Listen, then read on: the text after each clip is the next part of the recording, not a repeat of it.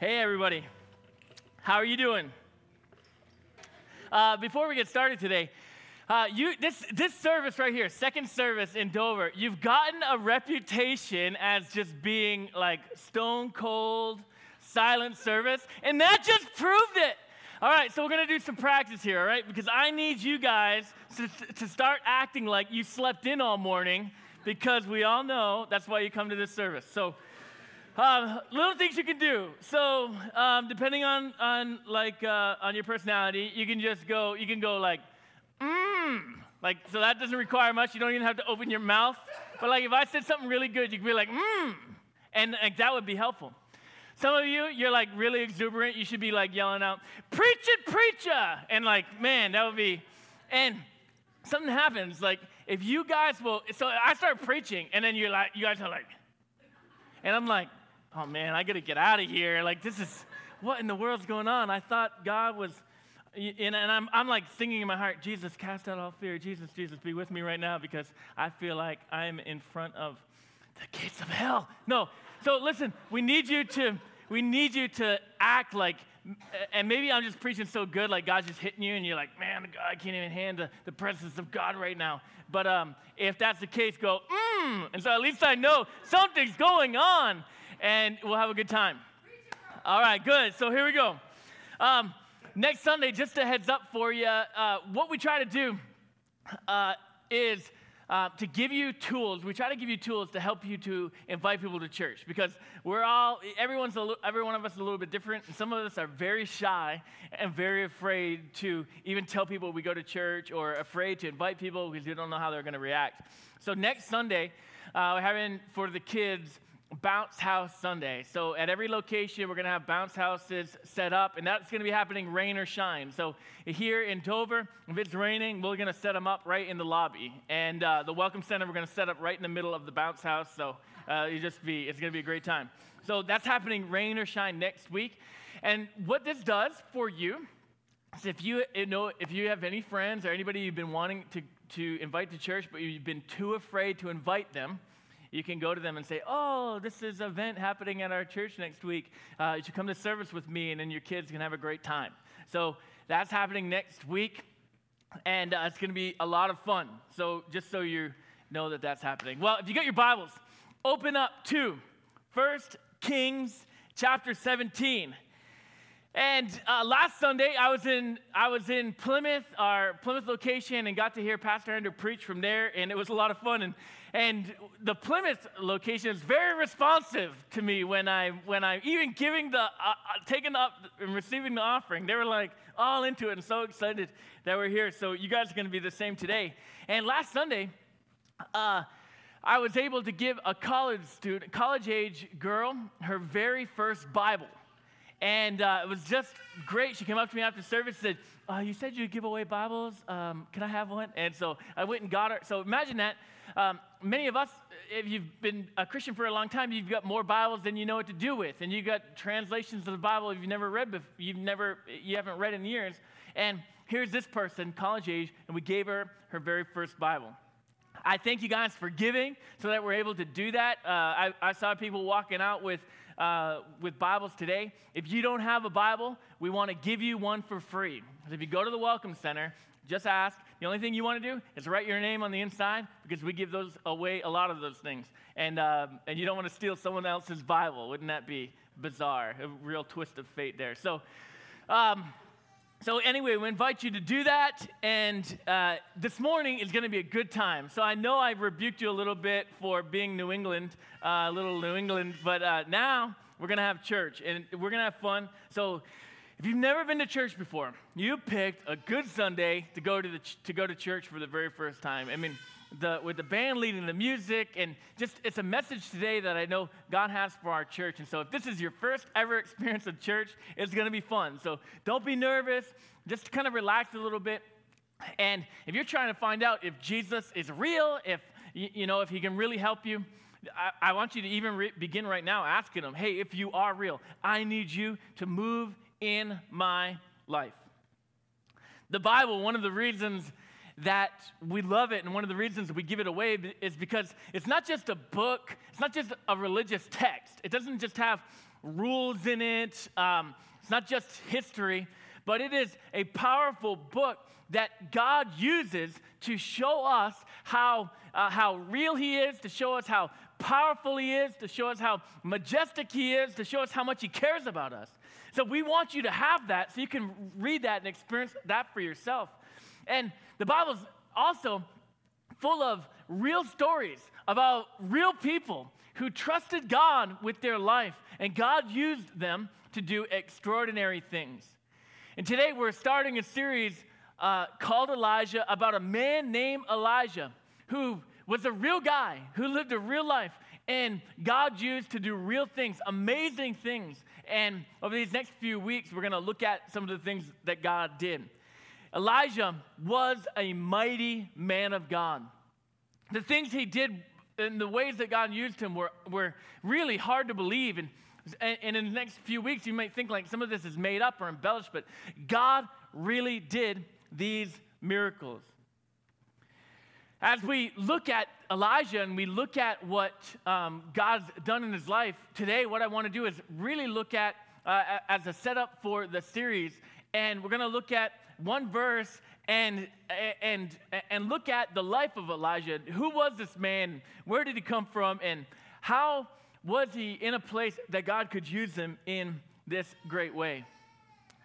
So this verse we're about to read is going to show you all of the background that we know of Elijah. And we don't know anything except for where he came from. We don't know who his parents were. We have no idea his genealogy. We don't know how he became a prophet, how God called him. So this part we're about to read is the first time Elijah is mentioned in the Bible, and this is all of the background we have. So 1 Kings 17, we'll start reading at verse number 1. It says, "Now Elijah, who was from Tishbe in Gilead, told King Ahab," stop right there. That's all we know about Elijah. All of a sudden now, he is on the scene on a national level. And the Bible doesn't say where he came from, what training he had. It's just he is here now, standing in front of the king. And this is our first introduction to him, and this is his backstory. So Elijah stands before King Ahab, who was a vicious, evil king. And he says, "As surely as the Lord, the God of Israel, lives, the God I serve, there will be no dew or rain during the next few years until I give the word." So this guy out of nowhere pops in, stands before the king, says it's not going to rain. There won't even be dew. There won't be any moisture at all until I give the word, and then he just leaves. Just imagine the king at that moment. So here's this guy walks in. He's sitting on the throne. He's used to people groveling to him and bowing down before him. And here's this guy, and he walks to the front and says this, and then leaves. And the king was stunned at that moment. Like, wait, what just happened? No one groveled. He didn't bring me any gifts. What just happened? And just stunned. Who was that guy? Did he just threaten me? Like, what's going on here? I don't know if you've ever been in a situation like that before, where someone says something and you can't even believe they just said it, and you're just left speechless.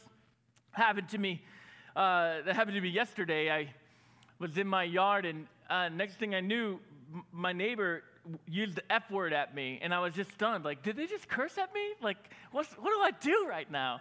And I just walked away and never said anything. But so that's what this king's feeling like. Like, who is this guy that he would come and say this and do this? And from there, Elijah, he comes out of anonymity. He stands before the king. He makes this decree, and then God brings him back into that place where no one knows where he is, and no one knows who he is. He doesn't step foot in front of King Ahab for over 3 years. And for that entire time, when he walked in and he said, "It's not going to rain, it won't even dew," it never did for over 3 years. There was a 3-year drought.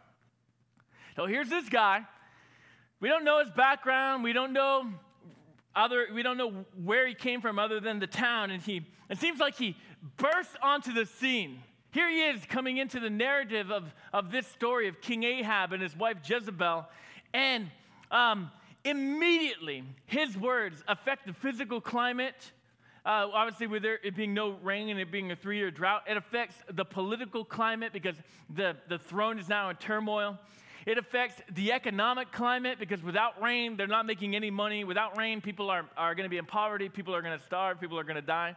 It affects the religious climate because King Ahab and his wife Jezebel were introducing pagan gods to this nation. And they were trying to introduce, or they had definitely introduced, but they were trying to make their national worship the god of Baal and the god of Asherah, and they were having people sacrifice their children to these gods, and Jezebel was having all the prophets of the God of Israel killed and executed and murdered because they were trying to wipe out just even the name of God, just erase it completely. And he comes in and he has upset all of that. He comes in, this unknown guy, speaks these few words, and he disrupts an entire nation. And you just think, like, where did that happen? Where did that courage come from? Who was this guy, and what was his background that God could use him in that dramatic of a way, that God could use him on that grand of a stage? He had to have known God and been following God for decades up until that point. The big thing about Elijah that we want to know is that before he ever entered in this moment of public ministry, before this scene, he had a private walk with God. And it was because of his private walk with God and the character that God had developed in him and the life that he was living that God was able to use him in these public ways. And as we look at some of the miracles that God did through Elijah in the weeks to come, it was only because of his private walk that he was in a position for God to use him in an extraordinary way. For those of us here today, and you've made a decision to follow Jesus at some point in your life, and you're following him, you can look at that and really, if you're following Jesus, your prayer should be, God, may you use me in a way like that. May I have the faith and the courage to serve you like that. And you know, Elijah was no different than you or I. He was a man. He was a human just like us. It is because of his walk with God that God was able to do what he did.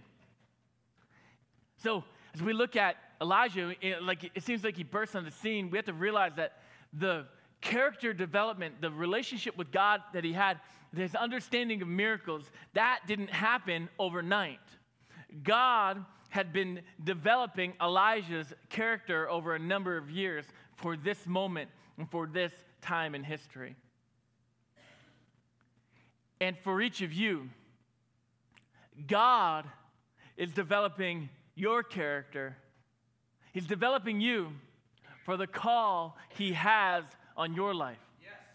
There's a place and an assignment for your life. And God is working on you to cultivate it, that you'll be in the place that you can walk out that call on your life.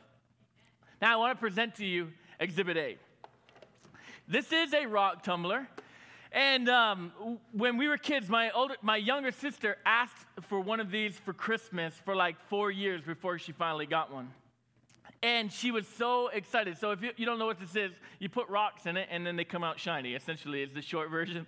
And so she wanted one. She just saw the picture of the catalog. She asked for it every year, and she finally got one. And there was 2 problems with this. One, it is extremely loud. So my dad hated it. I mean, it's just obnoxiously loud. If you want to know what it's like, go home, put some rocks in your dryer, and turn it on for a couple of hours. And that's what that's like. And it's just constant. 2, the second problem was it takes forever. And you think like on the picture, it's just like this and then some shiny stones next to it. And you think like, man, I can't wait to have that happen. And I was remembering back. So I think my sister got this when she was about 12. And I was or maybe 11, I was trying to remember back. And so in my notes, I started to write, like, you get this thing on for 8 hours. And I'm like, I wonder how long it actually takes. So let me tell you, step number 1 is the coarse grit. So you take your stones, you put it in, you get your coarse grit, and you turn it on, and you don't tumble it for 8 hours. You tumble it for 7 days. Step number 1, turn it on for 7 days. And then the next part of the instruction is take them out, wash them, evaluate the stones. If you have to, put it on step number 1, the coarse grit, for another 7 days. This is not like rinse and repeat. So you're 14 days in, you still haven't crossed step number 1. Step number 2, the medium grit. So you clean them, you wash them, make sure there's no coarse grit in there because that'll damage the stones. Put it in the medium grit. Plug it in, turn it on for another 7 days. So you're 14 days in, you're 21 days in, and these stones aren't shining. They're pretty gross. And so step number 3, the fine grit. Finally, we're getting somewhere, and you put it in, clean it out, 7 grit, and you plug it in, turn it on for another 7 days. So if step 1 went good, we're at 21 days here, 21 days of your parents having to listen to this. And then it's step number 4, the polish stage. And like, oh man, thank goodness we're finally here. And so clean it all out, make sure there's no grit in there at all because that'll damage your finish. Put it on and polish, and just turn it on for another 7 days. 28 days, this thing is running around the clock in your home, and to finally get to the place where you have a handful of shiny rocks. Now, in between services, someone met me in the lobby, and she said, I bought one of those rock tumblers for my kids. I know exactly what you mean. I threw it away. And I'm like, yeah, I'm pretty sure my mom threw ours away too. So 28 days to hold some shiny rocks in your hands. And listen, you think about God's process in your life and the work he's trying to do in your character and the work he's trying to do in your life, you've got to know it takes longer than you want it to. It's not always fun. It's not always glamorous. It's not like, hey, God, I want you to do this miracle in my life. I need the change. And then, bam, the change happens. And we're looking at these pictures in the Sears catalog. God rest their soul. And looking at these pictures in the Sears catalog, you're like, man, I want that. I want shiny rocks. I want a shiny life. I want God to do these things. And we show up at church 3 times, and we're like, nothing happened. Nothing happened. No, it is a process that God takes us on. One of our core values in our church is heritage. And heritage doesn't happen overnight. I mean, unless Bob Oberg starts coming to the church and then all of his grandchildren and his great-grandchildren start coming. But one of our core values is heritage. And there was a time when we're still praying, but we'll have 4 generations of one family worshiping God together. Because we don't want it to be about the older generation, and we don't just want it to be about the younger generation. We want it to be about heritage. And so here in Dover, like all of a sudden it's happening, and we got 4 generations of a family worshiping together. And Plymouth, when I was there last week, I had someone come up and said, hey, I want to introduce you to my granddaughter and my great-grandson. And then it's just amazing that it's happening in our church. But for those of you who are 22 years old and you're single and this is your prayer, man, I want a heritage. You've got 60 years ahead of your life to live out heritage, to raise your kids in the house of God, to raise your grandparents in the house of God, and then to raise your great-grandchildren in the house of God. Like, it takes a time, and it's going to be a process for that core value to be lived out in your life. A great marriage doesn't happen overnight. It's not like you're going to go to counseling one time, everything's going to be fixed and solved, and it's going to happen. And great kids don't become that overnight. It is a long, arduous, testing process to raise your children. Whatever it is God's calling you to do in your life, and whether that's in your career and you're believing God to move you into places of influence in your career, that won't happen overnight either, because God wants to change your character and develop you to be in that place of influence, in that place of leadership. And you're like, well, why does it even matter? It's because you, as a follower of Jesus, are a representative of him to all of your employees that are underneath you. And God, if he's going to place you in that place of influence, he wants your character to be in a place where you represent him well to the people that work for you. So that way, you're not the big jerk that goes to church and they're like, I hate this guy. I hate working for this guy. There's no way I would ever go to his church or follow his God. And so he's going to hold you back from that promotion until you're in a place where you're going to represent him well in that position. It is a process that he's bringing each and every single one of us on. And if you want to avoid that process, you will never see Jesus do the things in your life you're hoping for him to do, and you will never become the person Jesus has created you to be. You cannot avoid the process and end up, you can't avoid the process and end up with the end product that you want. My sister, and she probably tried to make this process last in a week. It's just not going to happen. You have to allow Jesus to do the conviction he wants, to do the rebuking he wants, to do the testing he wants, to do the stretching he wants, because there'll come a time where you have to even do a great thing, but it's an uncomfortable thing.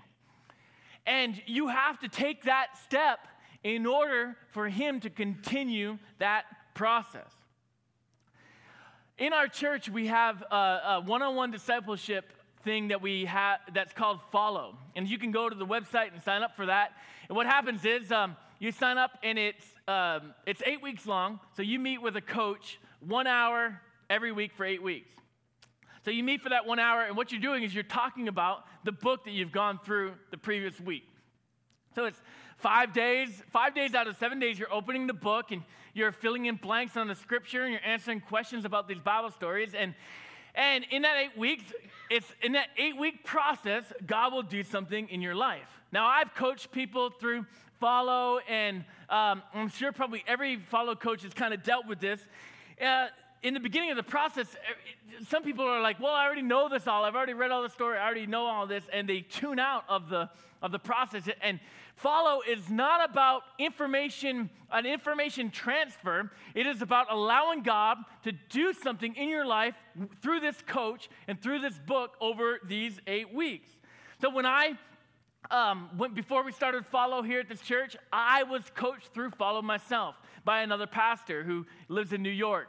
And I have a Bible degree, he has a Bible degree, and so I've read all the Bible verses that are in this book, but I didn't go to him and say, hey, I already know all this stuff, so, let's get, I don't even know why we're doing this. No, because I understand that God wants to use this book in my life and use this pastor in my life as part of the process in just 8 weeks. There's an 8-week process he wants to do in my life.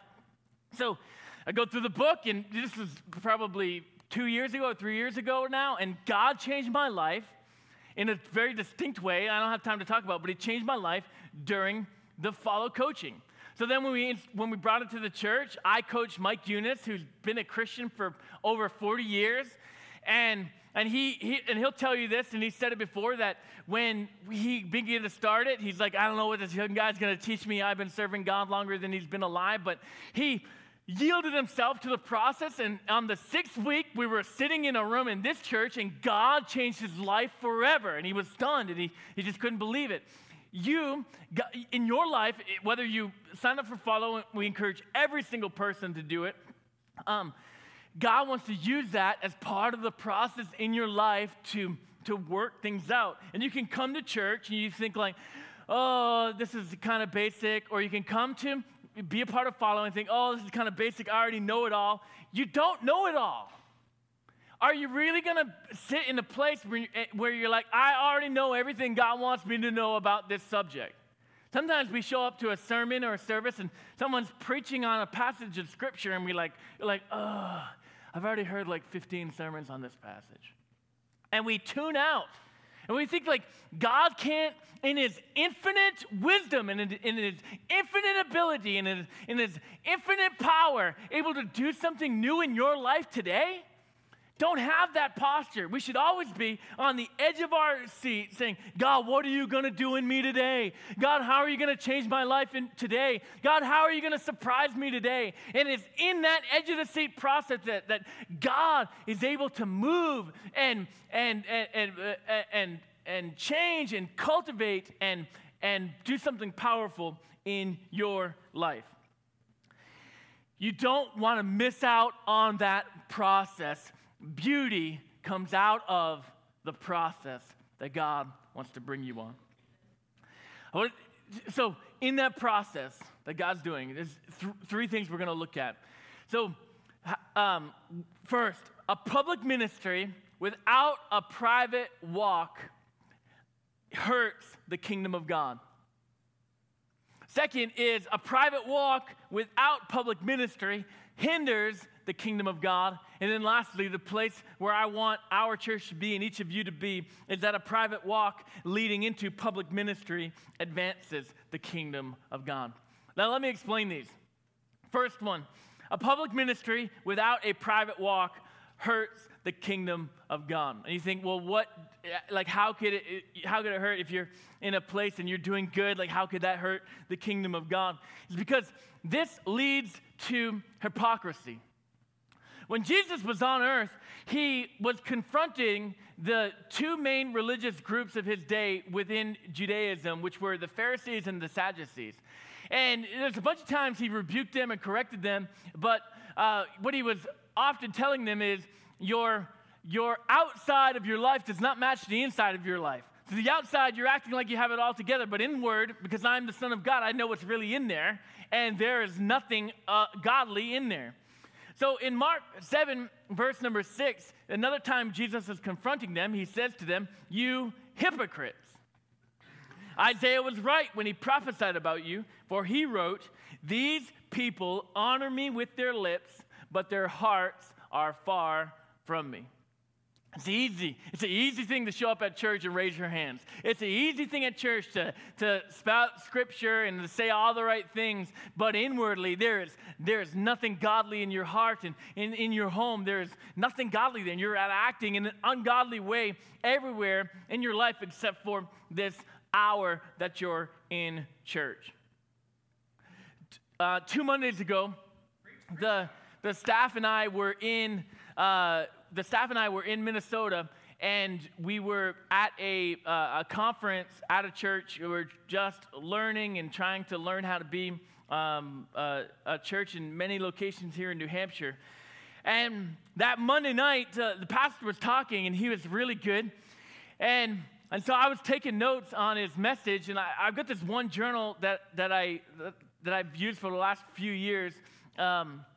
Last 3 years, and so every time I'm in one of those conferences or one of those services, I take notes in the same journal. I write my prayers in the same journal, and so he's talking about how when he was in ministry, and he started in ministry, and he, at this point I think he's been pastoring the church he's at for over 20 years.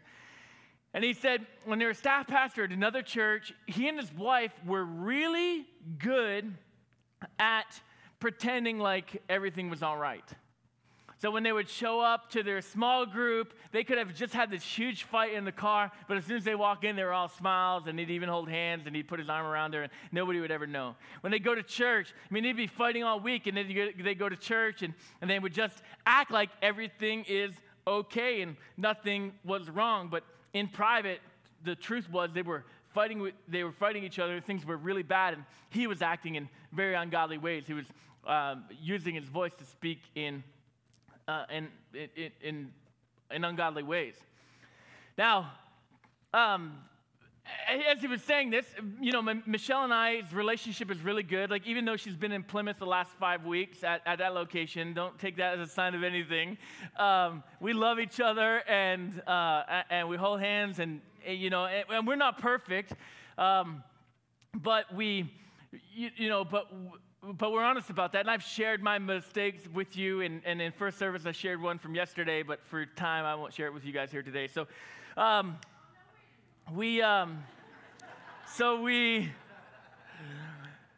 yesterday we left the house at like 6:30 in the morning to go do some things, and then in the evening she had to go to a family event, and so at 10 o'clock at night, she was calling me on her way home, and in our conversation, I realized that I never went and picked up her order from Staples for her. She needed it to bring it to the Plymouth location today, and I never picked it up. So I apologized to Plymouth, so they didn't have any banners today for their service because I never went to go pick it up. So when I told her this, it was just silence on the other end of the phone, and she's like, I don't know, I don't understand. As her eyes turned red, she was unable to talk, and so she didn't say anything. I'm like, I forgot to go to Staples. I'm so sorry. And she's like, no, you didn't. You're joking, right? I'm like, no. And it was just, I'm like, I'm gonna hang up the phone now so you can throw it and you can speak about me and I don't have to listen to it, okay? And it was just like,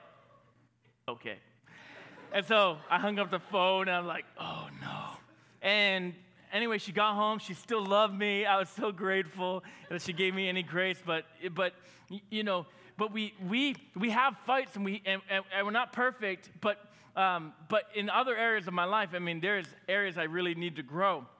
So as he told the story about he and his wife, and I'm taking notes, and he said, I would call a family meeting with my wife and my kids, and I would say, I was wrong, I need to change. And so I wrote that down in my notes, just in quotes. I was wrong, I need to change. And when I finished that end quote, it was like, God hit me in that seat in Minnesota.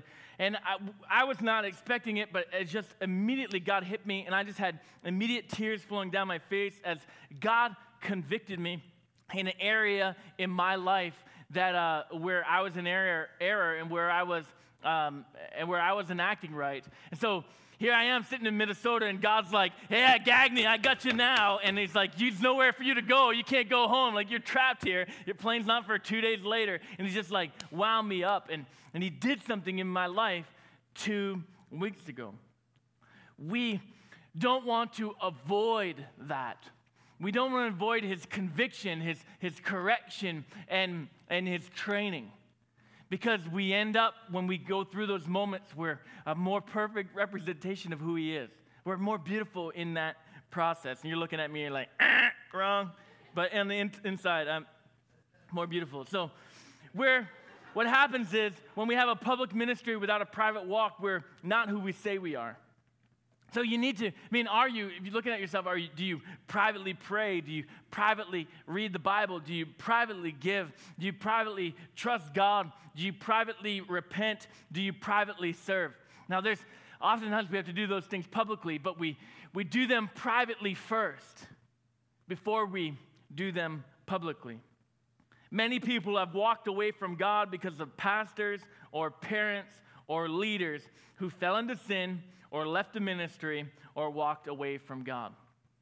A public ministry without a private faith hinders the move of God. Second thing is that a private walk without public ministry hinders the kingdom of God. And this is where I think the majority of people in our church, if they're going to fall into one of these categories, this is where I think where most people are, because you've given your life to Jesus, you've made a decision to follow him, but because there's such cultural pressure that your faith should be a private faith and you should never talk about it, you don't know what to do, and so you stay silent when you should be saying something, and you don't invite people to church because you're afraid you'll offend them, but you've got to do something with your private faith. James, who is the brother of Jesus, said this: faith without works is dead. So if you say you have a faith but don't ever do anything with it, do you really have a faith? Your private walk has to turn into being used publicly. It has to. Jesus said it this way. He said, no one lights a lamp and then places it under a basket. Instead, the lamp is placed on a stand where it gives light to everyone in the house. Your private faith, those great things that God's done in your life, he wants that to be cast out to your workplace, to your community, to your family, so that they could see how great he is. They could see how powerful he is. And this private walk that we have, it naturally grows into this public place in this public ministry. Think about the rock tumbler here again for a second, all right? You got this 28-day process, and I love this in the instructions when you're all done with this. This is in your book. This is in the instructions, so I'm not making this up. So you take this, you wash them, they're all shiny, and so here's what it says to do. Now that you get these shiny stones, it says, admire them for a while. Like that's it. Like you just got in this 28-day process. Now admire them for a while. And like think about how stupid that is. Like you just spent this grueling, annoying process. And then that's what you're gonna do at the end of it, admire them for a while. So even the people at Rock Tumbler know like that is a sad life to live. And so the next line in it says, and then share them with your friends. You don't go through this entire process to just hold it in your hand. No, you admire it and you're thankful for what happens, but then you share it with your friends. And they may not be your friends after, like when they realize like, oh, I thought you were cool. Like, and like, hey guys, look at my rocks. I made them myself. They're so shiny. But this is like what God's done in our life. And so he's taken us in the process, and we get a testimony. You know who you were last week. You know who you were 5 years ago. You're like, man, God has done something great in my life. And you're just going to hold that in church and be like, man, God's so good. He's been so good to me. No, you would never do that. You need to share that with your friends. It has to become something. Otherwise, it's really sad.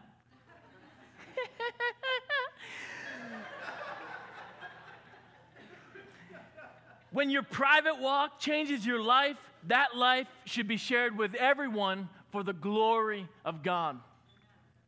And it's him who's saying, hey, look at these beautiful things that I've done in people's lives. He begins to share it with the world. Where we want to be. It's not on either of those two situations, but we want to have a private walk that leads into public ministry because this advances the kingdom of God.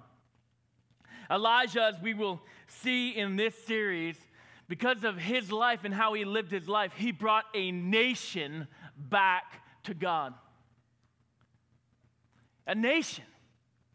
He accomplished, God accomplished great things through him. And if you're here today and you are not sure if, you don't follow Jesus, you're not sure why we care. This is why we care about everything.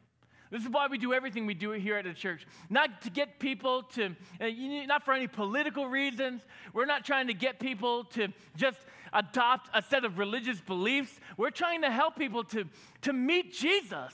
And when he's changed our life, we want other people to have the opportunity to have their lives changed by him like ours have. And at the very least, we want them to hear about how great he is, and then they can choose to reject that on their own if they want them to. And that would be their choice. But we want people to be able to hear it.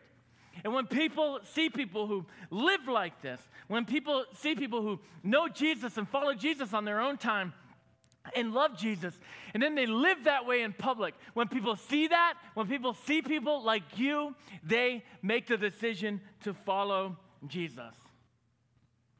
Because it's so rare. It's so powerful. It's so amazing. People who live like this are people who change their families. People who live like this are people who change the world. And if you think back to your life was changed because of someone like this. They had you saw, maybe you knew them for a while and you saw how they lived your life. You're like, man, this is a terrible job, but this person is still like nice at this job. You experienced that person in your family. You knew what they were like before, and then all of a sudden they start showing up at these family reunions and they're different. You're like, what in the world? What's happened in their life? And then because their private life and because of how they lived their life it got your attention. Then when they got to the places and said, hey, yeah, I go to church. You want to go to church with me? They were like, you were like, yeah, I mean, I guess, sure. And you show up at church and you met Jesus and he changed your life. This is what Jesus wants for us. This is how he wants us to live. that we would know him and we'd follow him every day. We wouldn't just serve him during the Sunday service, but on Monday, we'd follow him. On Thursday afternoon, we'd follow him. On Friday night, we'd be following him. And then our private walk would always be following him. So you've got to ask yourself, where are you in this? Maybe you've never made a decision to follow Jesus, and that's the step you take today. Today, you know what, Jesus, I need you to take me on that process. I need you to change my life. You ask him to do that. You ask him to be your Savior, to be your Lord, or to say you're in charge of my life. You ask him to forgive you. And he starts you now on that private walk, following him. Maybe you are in public ministry. You're at a workplace and you've told everybody you're a Christian, or you're here serving as a leader in the church, or maybe you're here visiting from another church. You got to ask and evaluate yourself. How is your private life? How is it really? Because if I know I ask you, you're going to give me the answer that you're going to say to your pastor. You're like, oh yeah, everything's good. Did you read the Bible this week? Yes, in 3 translations, in 4 languages. Yeah, man, I've been reading it, and you're like just trying to put on a show. But how is it really? How's your heart to him for real? If you're living and you have a private faith and you're spending time with God and he's doing something in your life, how can you make it public? Because it can't just be about you and your cup of coffee and your journal.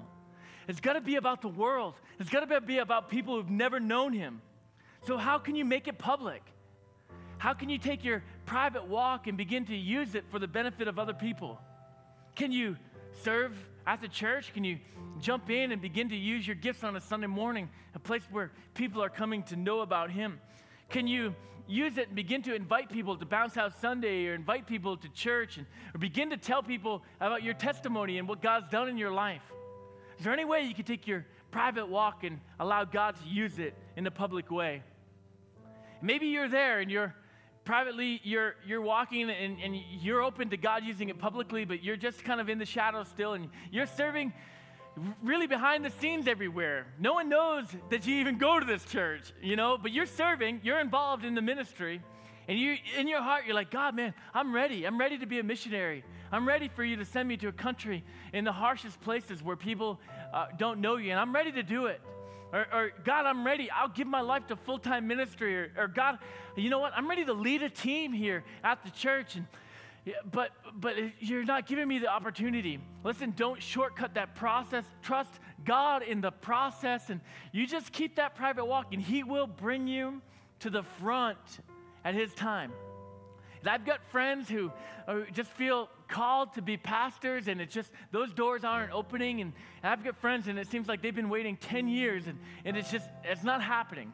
You gotta trust God in that he has a process, a refining that he's bringing you in, and at his perfect timing, it'll say, and now here's this person, and they're changing the world.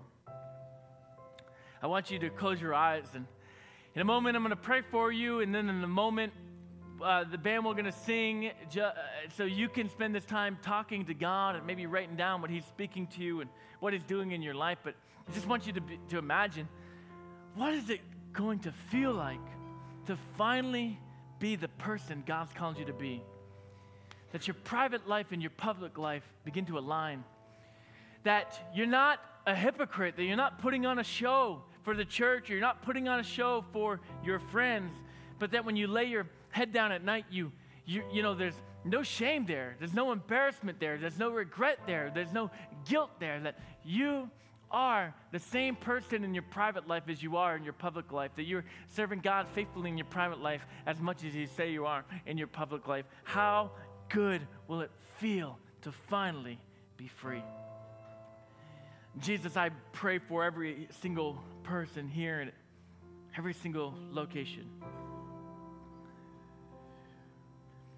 Lord, in this series, we're going to see that Elijah, man, he had this private walk with you, and you called him into this public ministry, and it was not glitz and glamour, but it was punishment, and it was terror, and it was difficult.